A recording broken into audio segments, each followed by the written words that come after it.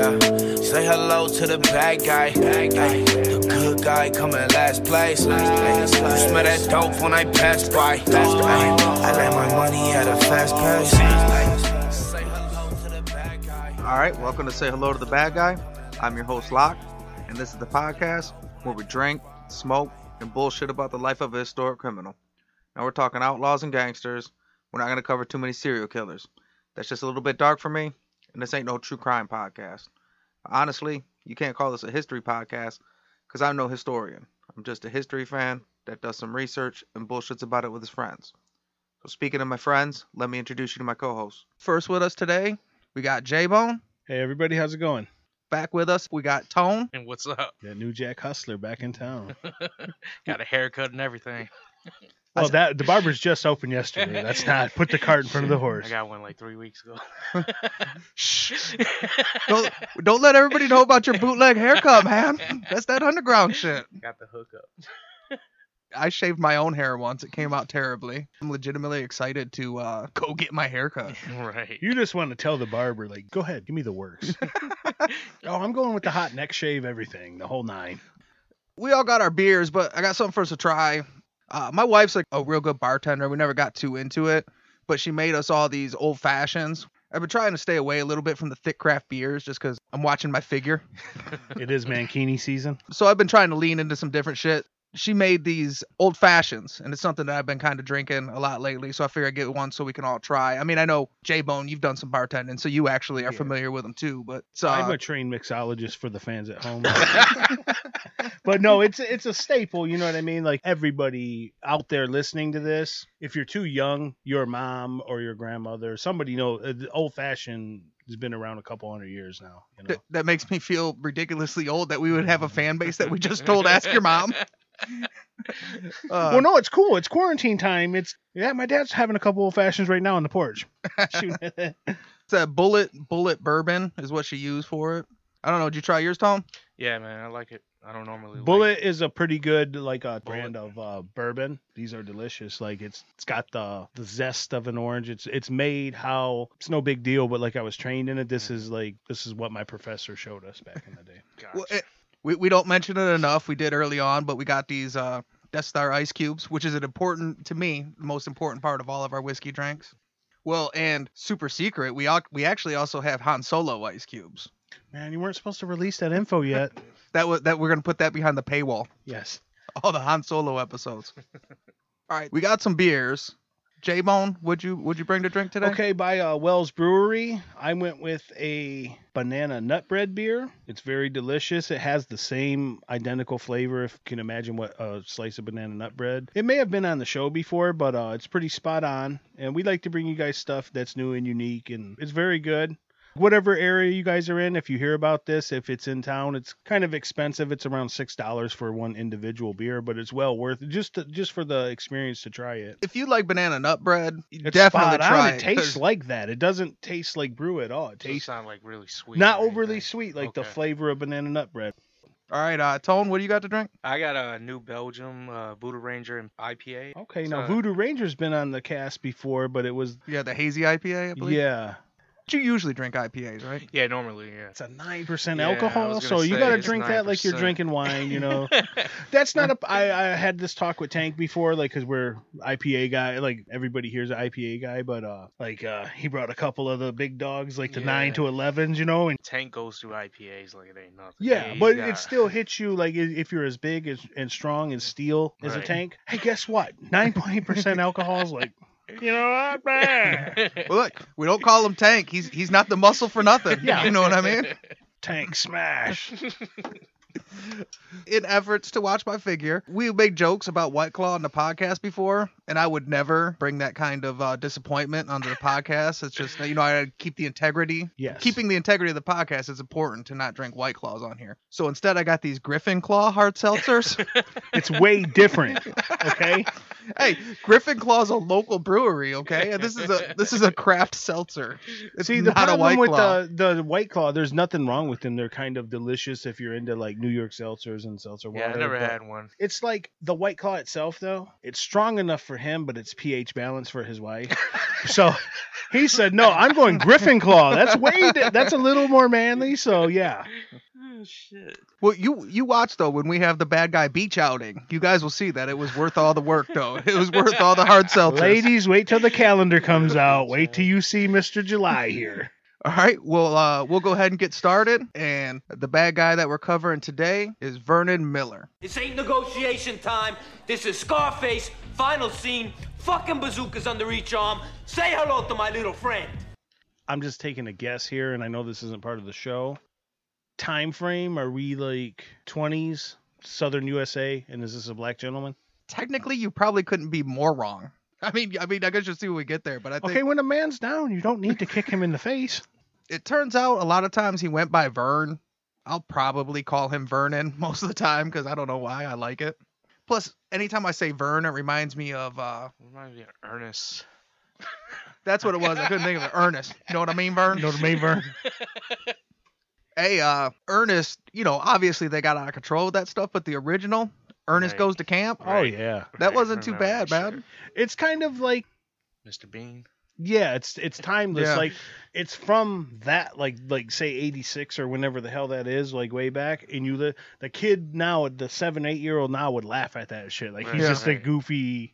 It's Now, just- not the 27th one where Ernest goes to the moon or whatever. Like, they Yeah. had them all. Like, Ernest Saves Christmas, Ernest Robs the Bank, Ernest fucking. When does whatever. everybody always end up in the moon? I'm telling you, man. In the meantime, the people that haven't, Fast and the Furious, we still ain't touched space yet? Come on, man, let's get there. That's next. So Now- you're telling me Elon Musk built me this rocket, but I can't take it anywhere in the universe? Oh, shut the fuck up. So Fast and the Furious, they started off robbing TV, DVD combos. You know what I mean? Like in the first episode, and now they've escalated to a point like, Selling nukes. yeah, like the next Fast and Furious, they're fighting the Avengers. You Is know what there I mean? not one where there's like a rocket in the back of a semi, and the rock's like gotta like mount the rocket and steer it or something? It's something ridiculous. probably- Like, Yes, they're in Siberia. Tyrese has his Lamborghini on the frozen ice, and yeah, at some point the Rock jumps out to steer the nuke. But I mean, well, that's only realistic because like not the nuke part, and nobody Wow. steers them, but like if we had to pick one real human in this world to have to try to steer a nuke, Yeah. clearly that would be the Rock, right? It would. It would yeah, have to be that's the a Rock. T-shirt in my head. Like without like if that movie never existed, you could just see his big muscular ass on there, like like steering.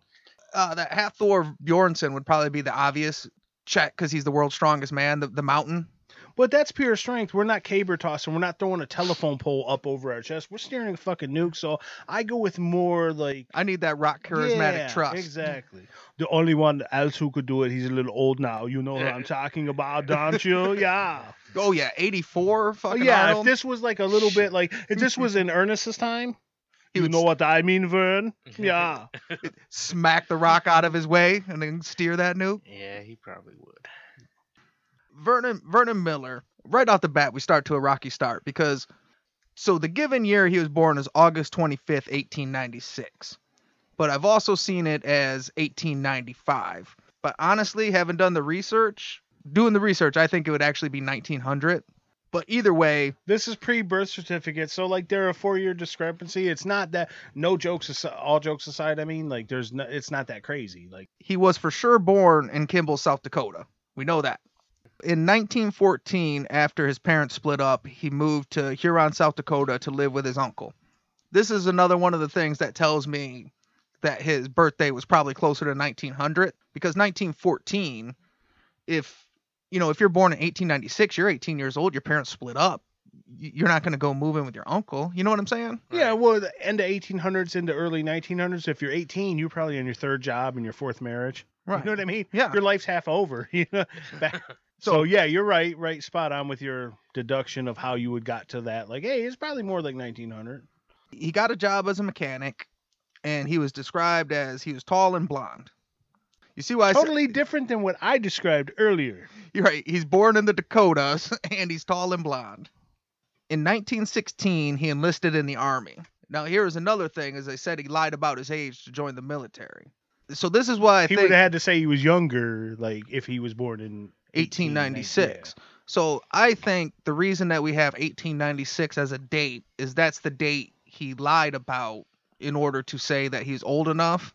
And then being in the military, that would be like the official record, right? What we have on record if we don't have a birth certificate. Pre-birth certificate, yeah, okay. So yeah, it makes real good sense. So I do know for sure that he lied about his age to join the military in 1916. Those two reasons right there, going to stay with his uncle, then lying about his age to get into the military, is what makes me think that he was probably actually born in 1900, and 1896 was a year he lied about at some point. Damn, I mean, he would have had to look at least somewhat around that age, right? So, I mean... Yeah, if you're 16 trying to say you're 18, you can't really be like 11 trying to say you're 18. Right. Dickhead. You can't do it nowadays, but even in like Korea, my grandpa lied about his age to get that. I mean, that's my grandpa too lied to get in the Navy. He was 16, and you didn't have to be 18. He was 16, said he was 17, and they took him. Right. And he got, he was in WW2 and all that, but like because... So that's what I'm saying. Like, if people were lying in the 40s and the 50s, they for sure, they were sure. So side note, kids at home, like, I think this is why birth certificates were made, because like, shit like hey, that. fuck. This is like a really old man edition. Yeah. I'll say hello to the We're bag. drinking old fashions and wondering, well, like, hey man, back in the day, you could just lie and say like, yeah, I want to be in the army. I want to be in. And they didn't care. They probably knew. You think some of the recruiters back We then need were a body and a gun. Yeah, sure. Come on. You're 18. Got to get the Nazis. Right. Well, especially anytime we're at war, you don't got to lie too hard. Well, no, to look get- at to get modern over there. times in Just wanna go, 2020. okay. If we're gonna fuck with Syria or somebody else, hey man, they're taking 37-year-olds. Remember when that was too old to be in the army, guys? You're 400 pounds. You know what? You could do some push-ups. Just come out. Hey, we'll take you. They do have a military fat camp that you could get in shape, and It's run by Richard Simmons. and they do to 37, but you could still get a waiver and join the military older if it's what you wanted to Well, do. just like now, say you're a recruiter, like, hey dude, I'm 42, but I want to say I'm 38. Hey man, like I said earlier, we need a body and a gun. He joins the army. He becomes proficient in most firearms. He's seen action on the Mexican border during the Mexican expedition against Pancho Villa's forces. Yes. This one with the drink, like, it's very appropriate. Like, Like, when I was reading Pancho Villa is like so Pancho back in my Villa. like that's taking me back in my head, like movie wise, to like Young Guns type deal. reading that and hearing he's seen action on the Mexican borders. Okay, well, there's 10 more things I got to Google. Like, what are you talking about? He's seen action on the Turns out, Mexican expedition. We had action on the Mexican border. Yeah. Yeah. And we weren't good at it. Pancho Villa was kicking the shit out of us. Yeah. Seen some action in Mexico, and then World War I kicks off, and he ends up serving in France during World War I in the 18th Army Regiment. Well, that's some real trench war shit. I mean, most people, it's commonly agreed World War I is like the grossest of all the combat Yeah. wars you could have been in. D-Day was rough, but trench warfare, ugh. Using your buddy as a pillow while you cook a rat, that's fucked up. Or 10 of your closest homies, like, well, they're passed on and we're out of sandbags. Build a fucking like a bullet wall, like. Yeah. Fuck. He attains the rank of sergeant. He was wounded several times and gassed a couple times, which led to lung issues, which would stick with him for the rest of his life. That mustard gas, some tough ass shit. Well, I mean, apparently Vernon Miller is too, because he got gassed twice. Yeah. I read something that said he got the French Medal of Honor, but I couldn't confirm that. But maybe he did. I like to think he did. Sergeant Miller, the war hero. He gets honorably discharged from the military, and he returned to Huron, South Dakota, where he got a job as a police officer. He would spend his free time fishing and boxing, and although he was a skilled boxer, his lung issue severely limited any potential. So he basically learned how to fight. With one lung. Yeah, because he couldn't box. He couldn't profession that. In May of 1920, he left the police force and ran for sheriff of Beetle County, and he won. And with Prohibition just starting up, he busted 10 moonshine stills in his first 18 months as sheriff. A lot of these bad guys back then, like the 1900s and shit like that, they all became like sheriffs and shit. Yeah. Chavez, fucking. And if you further connect the dots, the Dakotas and all down south became sheriffs and were heavily involved in moonshine. Right. They were the guys fighting Prohibition, also bringing you the best hooch that you can get in your speakeasies. Right, because they confiscating all that shit. Well, a lot of the times it was who's willing to yank their piece and fucking. If you can't beat them, fucking go into business with them. Right. So yeah, a lot of these guys started off in law enforcement because they were just the guys that were willing to fight. They were willing to shoot it out. I think there's a line in Departed. He says something like, between a cop and a criminal, when a gun's pointed at you, what's the difference? Yeah. I mean, it's true. Right. Oh, the whole, like, there's deeper to that too, like the morality. Like, say I'm the baddest bad guy to be on this podcast, and you're the best cop. You're psychoactive at some point, but your hard on is for getting guys like us. You're just as crazy as the bad. The line between your morality and my lack of morality is the only thing that separates us. And we're almost the same dude. We're yin and yang of one big badass bad guy. You're the best. You're the angel on the shoulder. I'm the devil. Mm-hmm. Like, I'm the best killer. You're the best cop. But inside the best cop, there's some rage, anger, things you wouldn't like about the shadow of you. You know what I mean? Right. It's the Also over here, as say I'm El Capone or the greatest killer, whatever, like, there's good in that guy. There's a bluebird in there somewhere. There's duality of man, like the two sides of the same coin, you know. Right. I think that the scene in Heat, like, see, you went on this like well-worded monologue, and I think, yeah, in Heat, when Robert De Niro and Al Pacino was at the table he tells together, that motherfucker, you're either gonna be real good or you're gonna be a fucking piece of shit, huh? but I mean, that's kind of what that scene is, right? That's them two Yeah. kind of showing like, hey, we're just the same dude, just on different teams, basically. Yep. You're the robber quarterback, I'm the police officer quarterback, And you but we're still mentioned doing the same Departed, gig. and we just Right. mentioned tied it into another. That's in every movie, every book, every, like he said, the duality. That's in us, in our DNA. Like, fuck. I think the shield of Achilles is supposed to represent the duality man. So I'm talking about Heat. That shit goes back to. Well, now, like, I mean, you're just getting back to your Gunther, your meatheadedness. Like, it's still the same deep artistic look and spiritual look at it. But, like, hey, like I said, we learned from Fred Flintstone, the Dallas Cowboys, and fucking Banana Beer. Okay, Right. And I think not fucking complex dudes. Okay, I think most people listening to this podcast would rather discuss Heat than the shield of Achilles, anyways. and if they wouldn't meet us in the middle, because we're doing both. You know what I mean? Duality. In 1921, a young farm boy was killed by members of the Industrial Workers of the World Union, which a lot of people might have heard of it. They're referred to mostly as they're called the Wobblies. So the Wobblies killed like this young local farm boy. Vernon Miller infiltrated the organization. So he infiltrated the organization as a homeless man, but it's all old resources. So it said he infiltrated the organization as a hobo. Remember, we could just call people hobos and shit?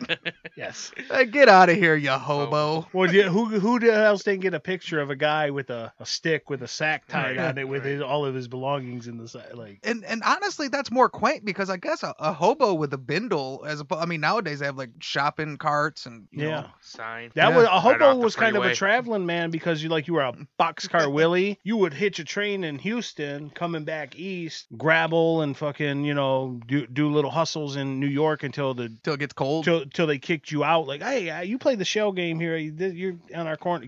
Now I hitched the train back and I get off in Detroit.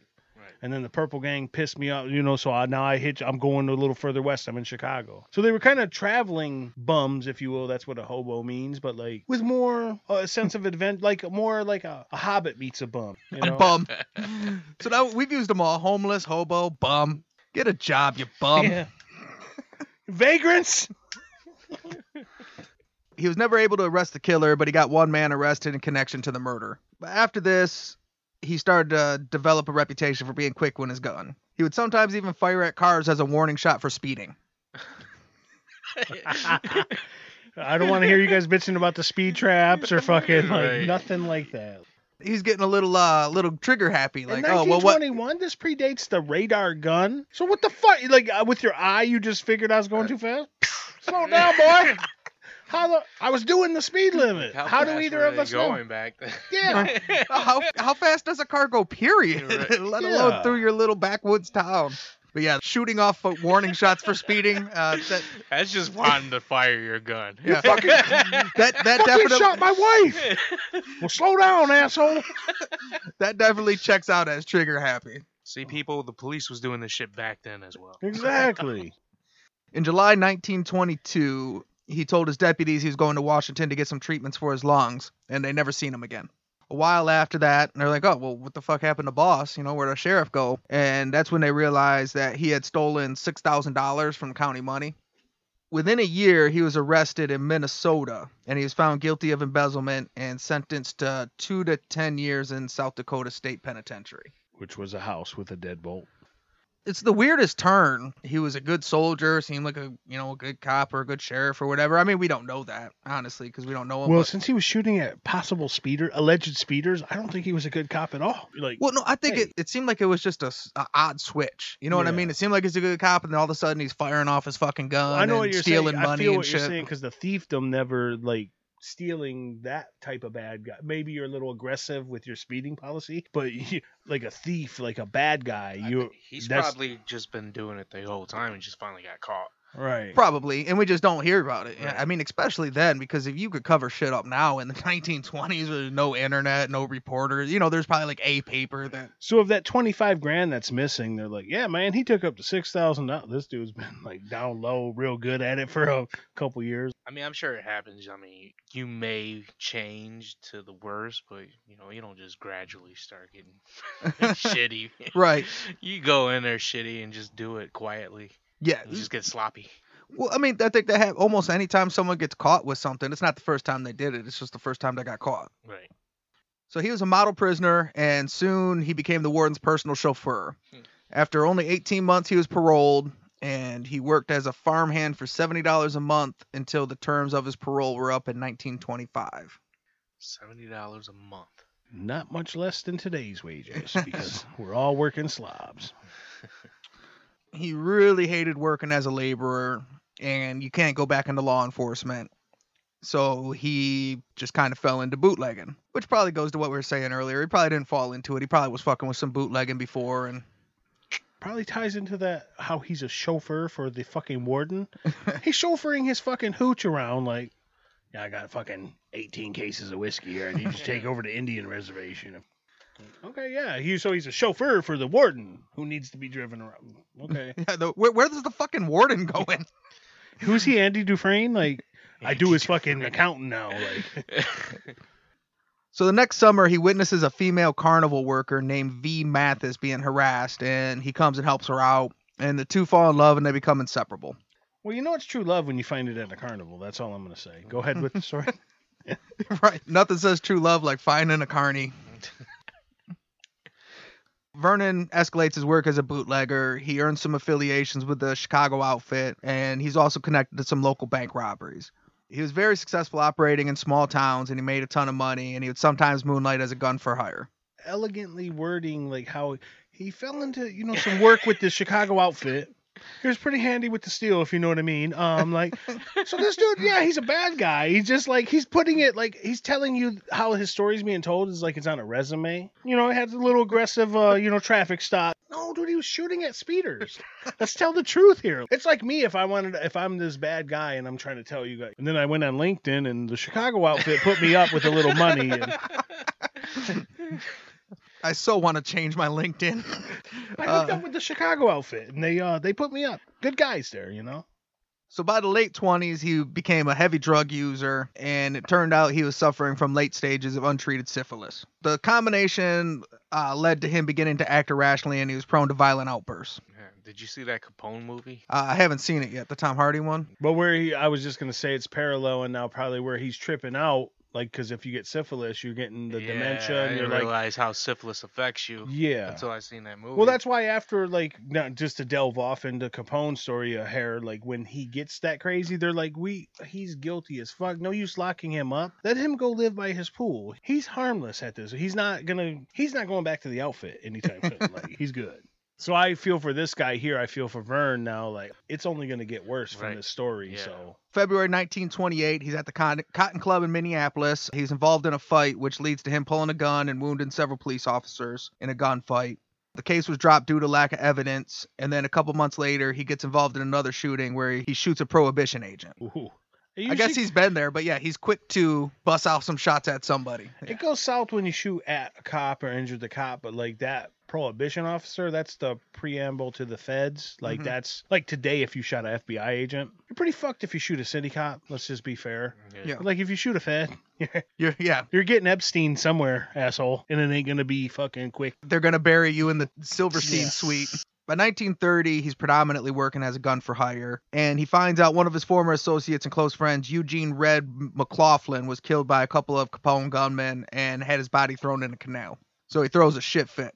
He tracks down the 3 responsible guys to a hotel in Fox Lake, Illinois, where they were at like kind of a dinner party type setup. On May 31st, 1930th, he opened fire into a group of mob associates and their female companions. Michael Quirt, Sam Peller, and Joseph Birch were killed. George Drugan and Vivian McInnes were both seriously wounded. This is now known as the Fox Lake Massacre and it's often credited to the Northside Gang, but is actually Vern Miller. So this is a picture of the aftermath.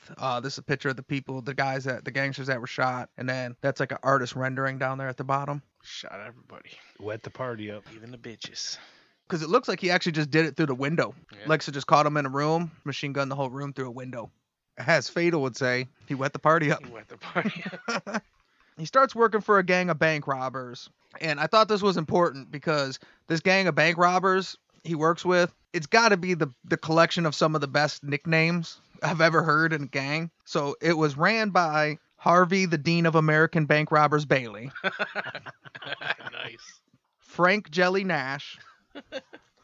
And then George Machine Gun Kelly, who we all know. Yes. That's when you know it's some nicknames, when George Machine Gun Kelly is the third best nickname. Third, yeah. And he might even come behind Vern. But like fucking the dean of fucking serial killer federation, like goddamn. Like I didn't know bank robbers were something that constituted a dean. I thought you had to be a good like an institution. Hey folks, I'm officially changing my name to Jay, the Professor of Pain Bone. Fucking the dean of fucking associated kill. And I like how once again when he gets with the name gang, like, and he picks up some work with some train robber, like he's not getting a fucking like he's not a free agent, like, and he signed with the Clippers. He's a crazy gangster. He caught on with a little worker with the Chicago outfit, like. So he's a gangster. No, he's the warden's chauffeur. Should I read the resume right? So on July 15th, 1930, they did a daylight bank robbery of a bank in Wilmer, Minnesota, and they got away with $70,000. Couple million in today's money. 70,000. Hold on, let me. Seems like it translates to about $1,074,000. That's a haul. Yeah. So they pull off 70,000, but afterwards, he thinks a few of the gang members are trying to double cross him. I've seen this in Goodfellas. You're gonna bring it back. You gonna fucking bring it? You out here buying Cadillacs for coats? Told you to fucking lay low. You're gonna bring it back. Vernon Miller empties his machine guns into Frank Weenie Coleman, Mike Rusick, and the Jew Sammy Steen, killing all 3 of them. Again with the names. The Jew Sammy Steen. That wasn't that guy's nickname. This dude's just anti-Semitic. It's like Jimmy Jelly fucking Jablonski. Like, Jelly wasn't his real fucking name. Like, he just thought he was a fat piece of shit. So in that same gang, you got Frank Jelly Nash and Frank Weenie Coleman. Weenie. like of all the nicknames, this guy's Machine Gun Kelly. Why I gotta be Weenie? He's the dean of bank robbers. Weenie Jelly, I need you guys. Where's Buns at? Yes. Honey Buns, over here now. Despite this killing, and I don't know what the deal with this is, but despite gunning down these 3 guys after the robbery, the gang continued to work with them. Maybe those guys were really double-crossing him, or if he was just that scary, or whatever the fucking deal was. But the rest of that gang continued to work with Vernon Miller after he goes on one robbery with them, kills half the gang afterwards. And they're like, it's cool, man. We're good. Go into the warehouse. Make that. Go inside. No, back further. Go. But you know what? Like, no comedy here. Like, working with the Chicago outfit, driving for the warden, whatever. There's got to be something that's lost in the story about his charisma, because you're with the fucking train robbing nickname bandits. You're with the bigwigs of whatever the fucking underworld is, and they're not very trusting people by nature. Yeah. And you can only be one. You can only be one nationality. You can be an Irish guy. You can be an Italian guy. He's working with all these. He's with the mix. He's with them all. Like, he's with Jimmy the Jew fucking Steinberg or whatever. You know what I mean? Everybody likes this dude. All right, so what we're going to do, we're going to go ahead and take a quick smoke break, refill our drinks, and we'll be back in a minute.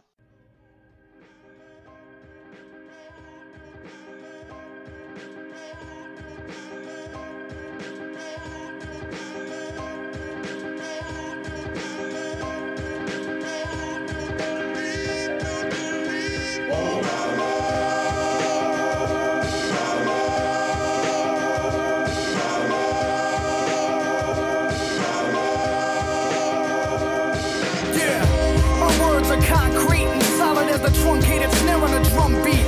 Solid as the sound of gun claps in the cross streets. We puffin' on the smoke of genocide and we all chief. More solid than Nostradamus' ominous forecast. I'm spitting in all caps, you listening all fast. I'm talking about airstrikes, ranks, mines, missiles, tanks, kids in bandanas and masks, waving pistols and max. We'll overthrow the government one day. Matter of fact, grab a gun, we'll see you next Sunday. I'm the antithesis of conformity. I can weather the storm like the beach in Normandy. I'ma ring the alarm like my blood is thicker than boat rope, thicker than a brick, put the game in a chokehold, thicker than the water under refugees' hope floats. I'm thicker than the cake in the Dominicans' coke notes. Yeah, my soul is darker than warfare and heavy as the chassis on a 62 Corvair. Slipping through the cracks, you know the system ain't all fair. I had to steal a 50 just to get me some bus fare. I'm out of here.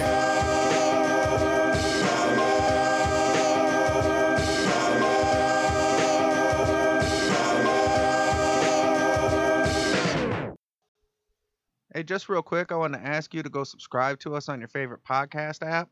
And if you got Apple iTunes, go leave us a 5-star rating and a review. We'll read it on the air, and it really helps out the show. If you have any comments, questions, corrections, or someone that you want to recommend that we cover, you can email us at sayhellotothabadguypodcast@gmail.com. And you can follow us on social media at Bad Guy Podcast on Instagram, where we post all the pictures that we talk about on the show. And now we're on Twitter at the Bad Guy Pod. We also have the new website put together by DC the Mastermind at badguypodcast.com. You can go check that out. It's got links to the shows, listener reviews, and you can see a sneak preview of the future merch we're looking at doing. Please support the show contributors. So Sixfo Sueno, who lets us use his music in the intro. Go subscribe to his YouTube and follow him on social media. And then Cancer, who did our cover art. You can follow him at Eyes Bleed Defiance on Instagram. And there he's got all his art, photography, and graphic art. If any of you guys are looking for another podcast, you can go check out my boy Dustin at Ryan Reynolds, where he basically reviews different Ryan Reynolds movies. I got an opportunity to be a guest on there, where we cover the movie Smokin' Aces, which is an ensemble cast, kind of set around Las Vegas, La Costa Nostra. So go check him out. And on today's episode, for the first time, I'm real excited. We're going to end it with a new song by a new friend of the show, Nitro Active. It's a song called Rocket Talk. He's a super talented up-and-coming artist out of LA. You can go follow him on Instagram at Nitro Active and also subscribe to his YouTube channel. Go check him out. Support local artists. All right, now back to the show. All right, and we're back. I know we all smashed them, but the Old Fashions, that's a fucking hit. On point. Yeah. Classic. Delicious. The last episode release you'd heard on the Yves Trudeau episode, I kind of mentioned on there that whiskey hits a little different. Yes. Yes, it does. So if the second half of the podcast gets a little off the rails, just warning you in advance. Turn down for what, fans? Turn down for what? That's the Say Hello to the Bad Guy credo, that whiskey hits a little different. All right, so we left off, he kind of went to bank robbing and sometimes killing his other fellow bank robbers. He continues to operate with his gang for several more jobs. They robbed a bank in Ottumwa, Iowa. They got $40,000 on September 9th, 1930. So we did a math on $1 million earlier. That's like another $500,000. Yeah, at least. And then they hit a bank in Sherman, Texas on April 18th, 1931, which got them another $40,000. Put them over the million mark again. They're kind of rolling in, hand over fist. On December 16th, 1932, during a bank robbery in Minneapolis, 2 policemen were killed by the gang. After this, he decides to move away from robbing banks and just focus on his career as a gun for hire. Now, I view it as focusing on not trying to get caught for them 2 cops. I feel like it's a mantra. Yes. You say it all the time, but once a law enforcement loses his life, like earlier in the show where a couple got grazed or shot at, or in the beginning of the show, speeders were getting shot at. But right. Once a cop loses his life in 1896 or 2021, it's not the end of the story coming instantly, but like your whole life, like how the story says, well, and he just wanted to continue to be a gun for hire. Like, no, he's on the run for the rest of his story. Forever. Yes. He maintained contact with that gang, and then he still had some connections with Chicago. That would help him pick up side work. On June 17, 1933, he gets hired to pull a job with 2 other gunmen. The other one of which was Charles Pretty Boy Floyd. The job was to break one of his former associates, Frank Jelly Nash. He had got caught, and he was being transferred to Leavenworth by federal agents. So they were going to go bust him out while he's getting transferred. So they're sending him on a train. They're going to pick him up by a car. Everything goes according to plan. They get him off the train. They're getting him in the car. And it seems like there was some kind of weird situation when the cops were arguing over where they're going to make this guy sit. But as they're kind of getting in the car ready to go, they see two gunmen running up. Witnesses at the scene said they heard the gunmen yell, "Let him have it," and they basically just opened up their machine guns on the car. In the ensuing gunfight, it ended with the death of 4 law enforcement officers. 2 more were wounded, one of which was shot in the back and paralyzed. Frank Nash was also shot in the head and killed. Botched escape attempt. Yeah, and I don't know if 2 machine gunners open up into a car that he's in. I don't know how that ever translate to. What I was struck by too is let him have it. It's almost like I was going to ask you. Seems like they were coming to finish him off, so he didn't get to Leavenworth, not bust him out. My guess, this is speculation, just like the same thing with the age. I don't know. To me, I feel like they were more worried about him talking or something. That's what I said. The gunmen were there to get him, not bust him out, like make sure he don't get to Leavenworth. And the cops were just casualties. Anytime you hear the story, it'll always say that the plan was to break him out. But it really seems like they all got in the car and 2 gunmen just came out and opened up into the car. This event now is known as the Kansas City Massacre. I think when we first started doing this podcast, we all heard of the St. Valentine's Day Massacre. Turns out there's a whole lot more massacres out the there. Florian Inn Massacre, the fucking... Yeah, the Collinswood Massacre. But Vernon Miller himself in on 2 of them. Fox Trail and, now the Kansas City. He's rubbing shoulders. He's working, catching on work. Not only is he charismatic, these are the who's who of... You're touching on names that would be like some guys almost too big to do one of the bad guy casts on. It sounds like a resume. Like, we picked up work with the Chicago outfit. He wants to continue, he wants to retire from the Dean Amin fucking train bank robbery scheme. But he wants to stay in close communications with who stays in the underworld, who stays in touch with motherfuckers after when I burn you, when I'm done with you, like we're dead in prison or we dissolve our relationship. Like nobody, well, he retired from the Dean Amin fucking train robbing scheme, but. Yeah, so he's got the Dean Amin, he's got Machine Gun Kelly, now Pretty Boy. Pretty Boy was like Pretty Boy Floyd. Worked with some names, if nothing else. What's the saying? Always a bridesmaid, never a bride. Exactly. That's the Vernon Miller story. Fuck, did you crash some weddings, my dude? Did you crash some weddings? So at this point, he's full on the run. So he flees to New Jersey, where he gets held up. He hides out with a longtime associate, Abner Longy Zwillman. So he's hanging out there, and after a brief stay, he gets into an argument with one of Zwillman's gunmen and guns him down on October 23rd, and then had to go back on the road. I think at some point, you know what? Maybe it's you.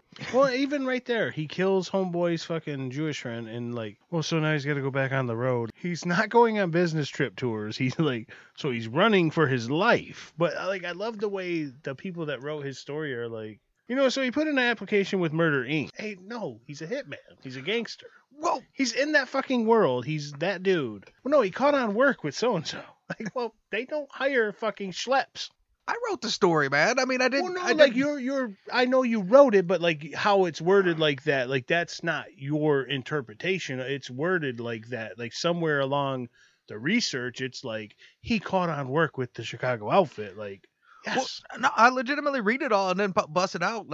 No, fuck you, man. Well, no, I mean, you're selling them good. I'll break this band up right here, right now, in front of everybody. This is my last song, bro. Every time, get you back on the stage. Get a new fucking lead keyboard player, okay? So say hello to the bad guys. Say goodbye to J-Bone, everybody. Grouchy ass motherfucker. He briefly hides out at his girlfriend Vi's apartment in Chicago, but he's quickly spotted and was almost captured by federal agents on November 1st, and he escapes in a gunfight. Lucky as well as charismatic, because he's been in some of these where he's a soldier, man, right? He's an army guy. Because all of running, this, jumping. Way back in the story, he got mustard gassed, and he's beating people's ass with one lung tied behind his back, okay? 1 month later, on November 29th, his body was found in a ditch outside of Detroit. His body was badly mangled. It was beaten from head to toe with a claw hammer and strangled with a clothesline. Hate to be a homer, but you don't fuck around. You know, see, you go on. I don't care who did your resume, asshole. You go on and catch on with the Chicago outfit, and you run fucking Huron, fucking North Dakota, and you do fucking what you do. When you go down 7 Mile in 2020, you getting that ass whipped. Fuck. He did all this shit. He's with Machine Gun so and fucking Pretty Jack Boy the Killer. so-and-so. Yeah, fucking come to Detroit. Like, yeah, they pip. He didn't make it a month. No.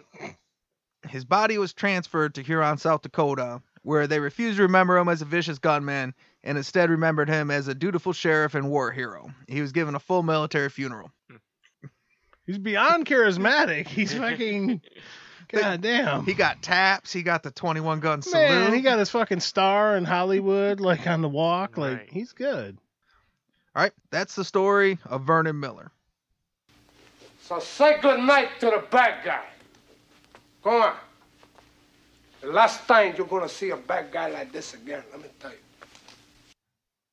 So if we're going to cover... Oh, wait. Hold on. I didn't have this extra picture. Uh-oh. My bad. Like the Bonnie and Clyde cars. So yeah, this was the Kansas City Massacre. These are the cars they shot up.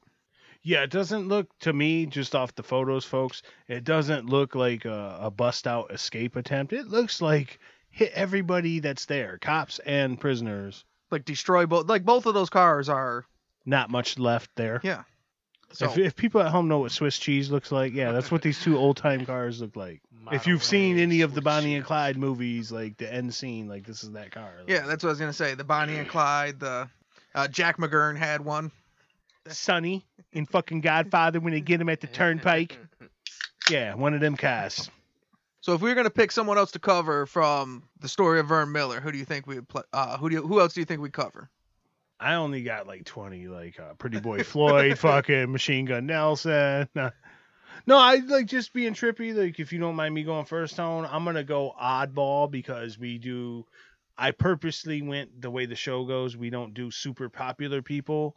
Like, I would go with maybe the warden he was chauffeur for, even though he's nameless. Mm-hmm. Just because I made that up, I freelanced like that. They were moonshining, whatever. I'm sure there's some interesting story, but like outside of the Chicago outfit, you can almost fill in the name. Like anybody this dude touched is gonna be somebody because he's the Claude Lemieux of fucking gangsters. He only went to Stanley Cup winning teams. Why not get into train robbing? Oh, you're the dean professor of train robbing? I'm rolling with you. Yeah. And I don't like the way you guys did it, so I killed half your crew. But, hey, here's my business card. Keep in touch. All right. Well, and now they need you because you killed half their cute crew. What about you, Tone? You got anybody in mind? Probably Machine Gun Kelly. The Rap Devil? No, definitely not. Definitely not. We talked a little bit about Machine Gun Kelly in the James Lucas episode. Mhm. They were in Alcatraz together. Machine Gun Kelly, as badass as he was and as gangster as he was, when he was in Alcatraz, the prisoners there, they called him Pop Gun Kelly because they said he was mostly, like, he was selling wolf tickets and he would talk a lot, but he was like a model prisoner. And So on the streets, you're Machine Gun Kelly, but in here, you gonna eat your cornbread, boy? So two guys that it looks like, like you said, there's a million, but guys that I didn't know going into it that had interesting stories upon some research were the Dean of American Bank Robbers. I mean, there's a little bit of story there. And then Jelly Nash. For a guy that we just know kicked around a little bit and then got lit up in the back of a car, he's got a little story there too. Nice. Okay. Nice. So this one, the story, there's all kinds of like innuendo in there, but I feel like as we told the story, I kind of hit on what I thought versus what's actually reported. The great thing with Legend Has It is I could just post the best of anything I find, just kind of randomly, Mm-hmm. Legend has it that Vernon was a real good cop and was on the straight and narrow, but he had real problems with PTSD coming back from World War I. Okay. When he went undercover with these wobblies to try and get the guy that killed the little boy, he wasn't able to come up with enough evidence to convict the guy, and they say that he took him out into the woods and killed him execution style and was never the same after that. I don't know if that's true, but legend has it he executed the wobbly that killed the little boy because he wasn't able to find enough evidence to convict him. Well, if he felt like he did it. Right? it. I mean, we've seen he'll kill a whole crew of people because he thinks you might have double crossed him. He'll for sure kill you if he thinks you're the guy. Right. Fuck. if you speed through his town in a 25 shooting mile an at your hour ass. zone, he don't care if he hits you or not. You're getting shot at. You guys haven't seen any pictures of him yet. But if we were going to cast a movie about Vern Miller, who would you cast to play him? Okay, I'm gonna just the description he gave earlier was like he was known as like the blonde, like the golden boy. And I know a million blonde hair guys, but to fit that time and like from maybe his snatch role, I'm gonna go like a Brad Pitt. Blonde hair, good looking. And I would imagine this guy, when we see a pic, isn't gonna be like a real grizzled, like more of a like, okay, I say Brad Pitt. I think he's not going to look like Jason Statham because he's a golden boy. He's good looking. To talk to all these gangsters, you know what I mean? Like, he's got to have looks have to be a little bit in there. So I'm going to say Brad Pitt. That's funny because I went completely the opposite. You think You he's said like a gonna be handsome gritty? dude. Yeah. Like I'm thinking of I'm picturing the snaggletooth dude. I don't know, mainly because the name Vernon. Right on. But the guy from the Watchmen TV series, the guy that played the mask on. The character you're talking about was Looking Glass. He was played by, why don't I have his name popping up? Tim Blake. I mean, I can see that, like a South Dakota. He plays a country guy. And for his crazy look, the Looking Glass, he was a smart character. I could definitely see that. Well, here you go. I got a couple pictures of him here. So these are the pictures of Vernon Miller. Toshiba? He looks like Toshiba? Man, this really is falling apart quick. Well, because whiskey hits different. Sometimes you double click when you don't need to. All right, so this is Vernon Miller. Okay, you don't look like that guy or Brad Pitt. He looks like Powder from the 1995 mood Powder. Like, I don't know, seeing him kind of like a Jared Leto, maybe. Yeah. It's a Christopher Walken. Kind of scary looking, like, you know what I mean? Like, not being funny. Like, Yeah, you wouldn't want to see definitely that got thing walking out of the woods, you know what I mean? Yeah, he's got an intimidating look. He looks tall. He looks like a actor that will play like a German fucking Like Nazi Schindler's List or something. Yeah, like Like one a of those. general like an or some officer. shit. Yeah, officer. Like like, so the charismatic thing where the other way I was thinking like, hey, he's real pretty and like can talk to people. It's probably like that. I run the bank. Boy. Yeah. He was portrayed in a movie once. It was like back in the 80s. The guy that played him, his name was Scott Glenn. I'll show you the picture. You guys will know him. I know Scott Glenn. It's this guy. Now, that's an old picture of him, but I'm sure you guys have probably seen him. That dude had like just like brown hair, not Yeah. silver. Like, yeah, I know. But it was back in the 80s. So he was portrayed in a movie once by that guy. And who was for a little fun note, who was the movie about? Was it one of the guys that came up in this story? I'm not sure. It would almost it'd be pretty fucking weird if it wasn't. You can go to YouTube. Maybe I'll put it in like the link for the shows. Well, I just will. Yeah. I guess. Because you did. If people can hear us. Yeah. If you're hearing me, it's in there. Click that link. You can watch just the scene from that movie of the Kansas City Massacre where they end up just lighting up everybody in the car. And it's still, they play it like, oh, we're here to rescue that guy. Shoot up the cars. Oh, damn, he's dead. Let's go. He didn't survive our mass fucking machine gun fire? Who would have thunk? So now we got to do the DEFCON scale. The standard DEFCON scale is 5 to 1. 5 being the lowest, 1 being the highest. But on the Bad Guy podcast, nobody's a good guy. So even a 5 is Lee Murray, who's your crack dealing, kidnapping, bank robber. And at 1, you got the Purple Gang, who's got multiple massacres, multiple gang wars, and they're killing people on the streets. So on a scale of Lee Murray to the Purple Gang, where would you rate Vernon Miller? There's some badness there, you know what I mean? I'm trying to gauge his body of work, and then I mean, he killed like 7 cops and 10 other gangsters. He was in a couple different massacres, and he rolled with 2 guys with machine gun in their name, and the dean of bank robbery scholars. So I'm going to say like 2-ish. I was thinking the same thing. He's not a 1 because he's not pure evil, but if you take even pop shots right now out on the corner at speeders, you're pretty disregarding of life. And then you're, like I say, you're in a couple of well-known massacres. So. Yeah, definitely a 2. Yeah. I think, he's definitely got the body count. I think The thing that makes me keep him off of a 1 is a couple things. For one, it seems like at one point, and we don't know the whole story, but he started off as a soldier and a police officer and a sheriff. Most of the stuff we talked about happened after we A certain acknowledged, point, yeah. well, after we acknowledged that he had late stage syphilis and shit. So, you know that what could I mean? almost be a reason for it because the good guy that was there to further cement your point, after he died, Huron kind of disregarded a lot of the bad shit and said, no, we want to remember the good cop, the soldier, so there was a base of that chili. There was a good guy in the base there in the recipe.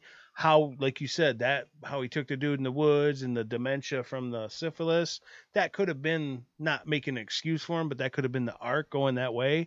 But there was a genuine, that, like, we all agree, that's the only thing that kept, because if he started this shit at 18, purely a 1. Like, going through massacres, rolling with he Machine Gun Smith, Machine Gun Kelly, Machine Gun Billy, like, okay, you're hanging out with the worst of the worst. Yeah. I mean, he was just doing bad shit, and then the But syphilis like, came it was in. weird that he was so good and Amplified it. charismatic addict, but he didn't start off in the life of crime. He was a good cop, a good soldier, like a good dude. Most guys that even have a little bit of good in them aren't like pillars of society until a certain point. Then, like, you know what? At my midlife crisis, I'm just saying, fuck the world. Yeah. Tupac before Tupac. I'm shooting every motherfucking thing. He's wetting up parties. Goddamn. 1902, he's wetting up parties. He invented that. You're welcome. You know, timeline wise, this tracks. So this is my real theory, my new theory. This is my old fashioned and hard seltzer theory. I think everything got off the rails when he started banging that carny. You know what I mean? That's probably where he got that syphilis and shit. And you know, she was digging that money when it was fucking, you know, prohibition and robbing banks and everything was good. No syphilis, a little strychnine in his elephant ears. Yeah. That's what I think, man. Started banging that carny and caught some shit. And everything went off the rails, you know? Take it to DEFCON 2. You heard that, gentlemen? DEFCON 2. So we'll do some listener feedback real quick. Now, if you go to iTunes, leave us a 5-star rating, and then you leave a review, and then we'll read it on the air. Or you can email us at sayhellotothabadguypodcast@gmail.com, and we'll read the email. And then if you have any comments, corrections, like recommendations for guys to cover, anything like that, you can hit us up there. But today we got a review. It's our first international review from England. It's by AG45, and the subject is funny and informative. And the review says, it's worth a listen. Hey, at the end of the day, my fucking UK counterpart, my brethren in cloth, that's all we can ask for. And thank you. Sincerely, thank you. Much appreciated. You know, there ain't much to do in these times. Shit. Locked up in your house. Listen to these guys, I guess, you know? No, but seriously, thank you. Like, I get, like, the sentiment of it. And I think he's 100% right. You know, I feel like it's worth a listen. I mean, give it a listen. I don't know. You know, hey, you can't get the hour back in your life, but, like, Suckers. fuck it. yeah, I'm with him. It's worth a listen. So, yeah, he didn't say this is the best shit you'll ever hear, or hey, listen to these guys. Yeah, it's worth a listen. Hey, mate, I listen to these guys are a little bit informative, and you know, it was free, so the price was right. Give it a listen. It was worth it. So, yeah, I agree, and thank you, AG45, and yes, say hello to the Bad Guy Podcast. Gracias. It's worth a listen. We're worth it. All right, before we go, you guys got anything? Just thank you. Hey, thanks for listening. I'm a little buzzed. I think we got a new fan of the old fashioned. Yes. Thank you. And if you haven't had an old fashioned, go get you one, man. You deserve it. It's worth it. Definitely. Now make sure you go to all the show contributors. So we got Sixfo Sueno, who lets us use his music in the intro. So you can go follow him on social media, subscribe to his YouTube. We got show contributor Cancer, who did the cover art, and you can go see his graphic art at Eyes Bleed Defiance on Instagram. He also did the music, the mid-roll music, Blood. That's from his albums Grenade Pistols and Rape Whistles, which I believe is free right now on Bandcamp. So go download it for free. It's good, man. So this is Say Hello to the Bad Guy. Thanks for coming, and thanks for listening. No, that's not how I say it. I don't know. It'll work. I drank an old fashioned. Thanks for coming. Hybrid.